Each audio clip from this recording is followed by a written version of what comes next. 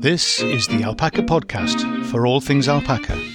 If you're an owner, a soon-to-be owner, a want-to-be owner, or are just alpaca mad or love the fleece, welcome to the Alpaca Tribe. I'm Steve Hetherington.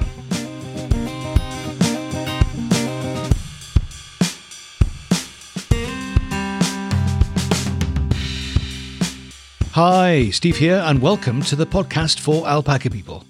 And that is you. You are most welcome, and I really appreciate you being here. Today I wanted to talk a bit about change. You know, change is the strange thing that stays the same. It's the one thing that doesn't change, is change. And we will notice things sometimes, and sometimes we don't. If it's changing slowly, we're less likely to notice the change. But the impact's going to be there just the same. And there's a lot of stuff that's currently on the go, and you can see approaching on the horizon. There's change afoot. There is. And the big areas I wanted to talk about today were things like climate change and alpacas. How does the climate changing affect our alpacas? And then there's things like feed supplies and delivery issues. And then there's other materials that we use, fencing materials, for example. I'd love to hear what you think about these things. So do drop me a line at steve@alpacatribe.com, or you can leave me a voice message if you like. I know you don't like doing that, but you could if you like. You've got 90 seconds. It doesn't have to be long, but I'd love to hear from you. Yeah, so climate change is an interesting challenge, isn't it? Because we're all affected by it. The weather is swinging more wildly. We're getting extremes of heat, extremes of cold, flooding, wildfires, and there are many parts of the world that are much more affected than the UK. And we're just going into a little mini heat wave. We're getting such a lather about it because we love to talk about the weather and worry about the weather and complain about the weather and all that kind of stuff. It's what we do. We're Brits. Yeah, there is something going on. The lake here is way down and has been, and that's unusual, variations, but there seems to be a general drift. We're getting things happening slightly differently. The weather doesn't seem to be like it used to be. Now, maybe that's just me getting old, but I don't think so. There seems to be a different pattern that's emerging. And this, over time, is going to have an effect on our keeping alpacas, because there's going to be things that we're going to struggle with. The grass, what's happening with the spring? Is the spring normal? Are we getting, we've had a really dry spring this year here in the UK. The grass hasn't done too badly, but how's it doing in terms of quality? Not sure. I'm not sure where we're getting to in terms of hay. There's a few people locally here who've been cutting, but a lot of it seems quite short to me. I'm not sure we've had enough rain to really get the grass to grow. But having said that, there are some areas where it's really long, and the alpacas are not eating that bit. But it's a challenge to know where we're going with that. Are there going to be shifts in the grass that will grow well? The grass that you would grow for hay. So the supplies of hay, may they be affected by this climate change, the gradual warming of the planet? Do we need to shift what we're growing? Shift what we're feeding? I'm sorry, it's probably going to be more questions than answers today, but I just think it's helpful to think about change and think about how can we become more resilient for now, but also the future. How can we put things in place which will benefit us later? So there are things like water supply. I capture rain, but it has to rain. So I catch the rain off the field shelters, and it goes in a big, they have a name, big square tank. And it has, in our case, it's being reused. It was I don't know what it was. It was probably strawberry sauce or something. Who knows? You can get some that have got other things, chemicals and the like. You don't want any of those. But ones that capture the rain that have had food products or a clean one that's not been used before, they can be useful to be storage for water.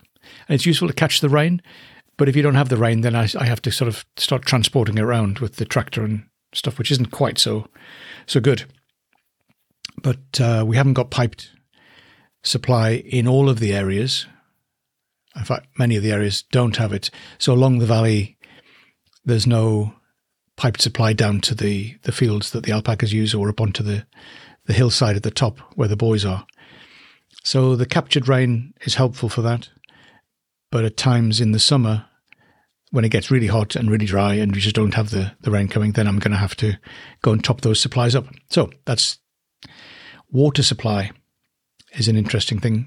The kind of grass, the kind of vegetation that the alpacas will feed on, shifting over time, getting very dry. Have we got other strains of grass that we can grow which will be better for that drier climate, which we seem to be heading towards?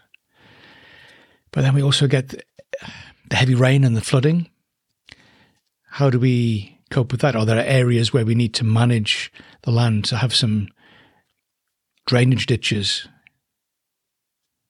have a different kind of surface that's not going to do large runoff? If you've got alpacas, you're not going to have a large area of road or kind of metalled. So they talk about it. Quite sure why they talk about it being metalled. Anyway, it's to do with the roads and the tarmac or the concrete, and covering up areas and having a lot of hard thing. You get flash floods that way because it lands and it just can't be absorbed. But also if the ground's really hard and dry, it doesn't absorb if you have a deluge. So little and often is good. But we can't, as we say regularly, we can't control the weather. So there may be things that we can do which kind of preserve. There are other things in terms of the feed, the kind of thing that's going on in Ukraine at the moment, and the wheat supply. I'm not sure whether that wheat gets used for animal feed. And I know there's a major issue in Eastern Africa, so Kenya and that sort of down the side, the eastern side of Africa. In terms of food supply, it's horrendous. It's really, really bad problem. And we didn't see that coming. Well, except it was on the cards since 2014. But the exact timing of these things, and I think it's going to affect what's going to affect us. It's going to affect the cost of food, but it might also affect the availability. There just may not be enough wheat around to create the wheat-based feed for animals. And other people, other situations, other animals maybe are going to get priority. So those kind of things need to be waited for. Do you just wait and hope? There's a strategy, but it's not a good one.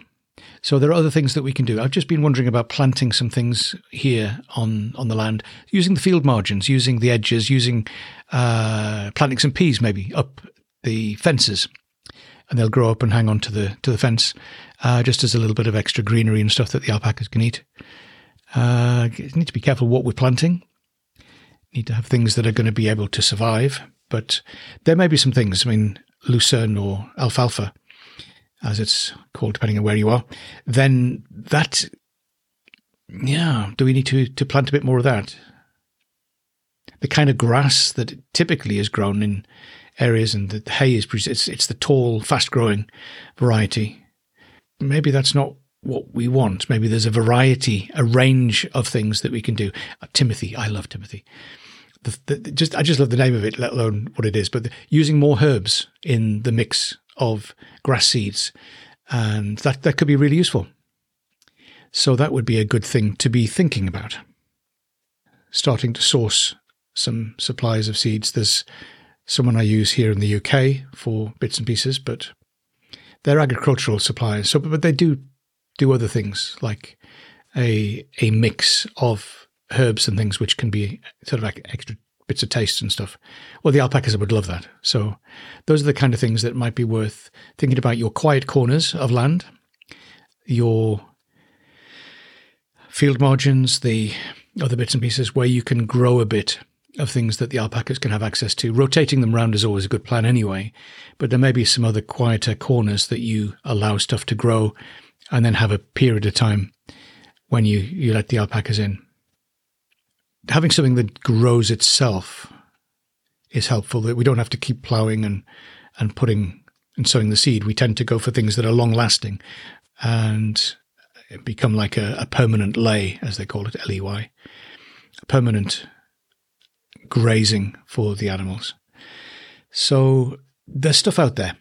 Go do a bit of research, see what's local to you, and see what might be a trend that other farmers of other animals, whether it's cattle or sheep or whatever, are also thinking about in terms of drifting towards types and strains of grass that will work better for the future. Well, the existing conditions, but also the tendency that we're having to move towards even warmer. So feed supply, thinking about hard food, thinking about pellets, a lot of that is wheat-based. Where's that going to come from? Can we access it? We might have to pay more for it, almost guaranteed, isn't it? Everything's going up at the moment. So feed is going to be more expensive. Then is it going to be available? Connected, I know, but slightly different. And then is it going to be accessible and available because of delivery issues? We've probably all experienced some of the frustrations of things not being available as they were. That's a change. That's a thing that's moved and shifted because of the delivery issues. And that's multiple factors in there. And then you've got the price of fuel at the moment. It doesn't help, does it? It really doesn't help. So that's going to put extra price pressures on, but also the problem of delivery and the fact of getting things from A to B to C to whichever letter you live at. And then you've got the materials, things like fence posts. They seem to, they've gone up significantly. Just had a delivery of fence posts and they're significantly more expensive than they used to be. I know things go up, but there's something going on. The quality doesn't seem the same, but the price has gone up. And the availability, that's potentially a problem as well. So what can we do instead? And I think sometimes we almost need a problem. We need a deadline, an end point. We need something where this is no longer available. What are we going to do instead? We almost need that pressure to become inventive and to go for change to the new thing. So what can we do about thinking creatively before we have to? Are there some things we can do that will start to make us more resilient, make us more flexible now and going into the future? The answer's got to be yes, but I don't know how we do it. I told you it was more questions than answers this week. So if you've got any thoughts about that, about timber fences, for example, feed supplies, alternatives, those kind of things, and the temperatures that we're starting to experience, the climate that's changing wherever you are. I'm sure your climate is changing and becoming a bit more extreme. If you've got any thoughts about those things and how we adapt, I'd love to hear from you at steve@alpacatribe.com. So I mentioned a few of the thoughts that I'd had about planting some other bits and pieces in the quiet corners of our land and finding things that we can invest in. Things that are, I don't talking about finance, I'm talking about equipment and also materials, going a little bit more middle of the range. And I always try to go high enough up. There's a scale, isn't there? You got some really cheap, cheerful stuff that's pretty basic and isn't going to last necessarily. You got some stuff in the middle that's good. Not brilliant, but it's good. And then you got stuff that's the top end stuff that is more expensive, often not really necessary. It's a bit of a luxury in some ways. So we want somewhere in the middle, something that is worth paying a bit more for, that's going to last a bit longer, whether that's tools, hand tools or power tools, whether it's bigger machinery, those kind of things are the things. And then we need to maintain them. Oh, Steve, talking to myself now. We need to look after these things and think about them for the long term. How can we learn some skills that will help us, that we can do things ourselves and keep things going? Yeah, so there we go. Range of things to be thinking about. Cost and availability. So there's an interesting project called the Carbon Almanac. It's a book that's about to be published, and it's gathering information, resources, ideas, bringing them all together in one place. And it's from people all around the world. There are hundreds and hundreds of people who've been involved in this project. It's kind of crowdsourced writing of a book. It's an amazing project. And the book is going to be published on the 21st of June. So I'll have links in the episode notes, point you in the right direction. But go check it out, the carbonalmanac.org. So there's information there about the book, information about other resources. There's a kids PDF version to be downloaded, and there are 4 different strands of podcasts around that whole area there. Some really interesting stuff going on, and I've got involved a bit in helping out with some of the technical stuff around podcasting. So that's quite interesting. Do go have a look. There's going to be some answers, some threads to follow, some things to explore, which will help us with some of the answers, and working with others, being a community, and ask some of your other alpaca friends what's going on with them. What are their thoughts about these kind of issues? Now, I do want to put in a word of warning that there's a danger that we just go, oh, the world is falling apart. We've got wars, we've got pandemics, we've got climate change. It's all going to be horrible. It's all going to be terrible. There's all this more flooding, more dry ground and droughts and. We may have some of those things for sure, but eco-anxiety is a real thing that people suffer from, and it's just kind of, you get locked up. You get to the point where you panic, you can't sleep, you're getting just overwhelmed with the sense of the big problem that we're facing as a world and what little old you can do about it. But there are many things that we can do, which will help our bit of the world.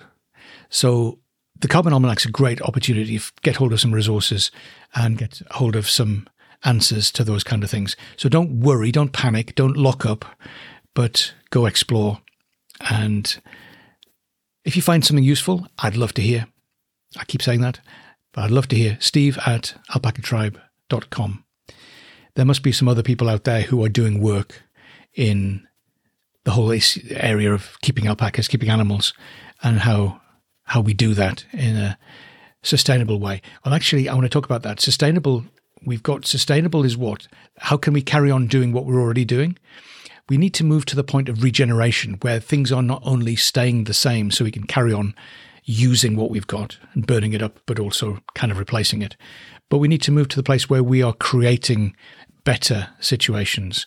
We're regenerating the land. We're regenerating the soil. Obviously, regeneration applies into agriculture, but it applies everywhere. There are things to do with networking and connections and building something, being responsible to build something for the future and future generations that we can all be part of. So I've got some more thoughts and things to say about that in the future. But that's probably enough of my ranting. Hopefully it's not too bad a rant. But yeah, here's some questions. Love to hear what you think. Go do some research and see what you can come up with. Take care. And if you can, go spend some time with an alpaca. Bye for now.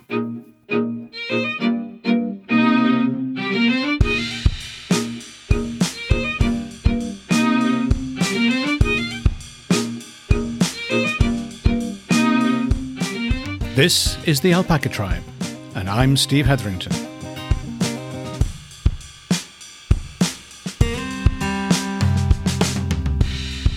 Have a great day.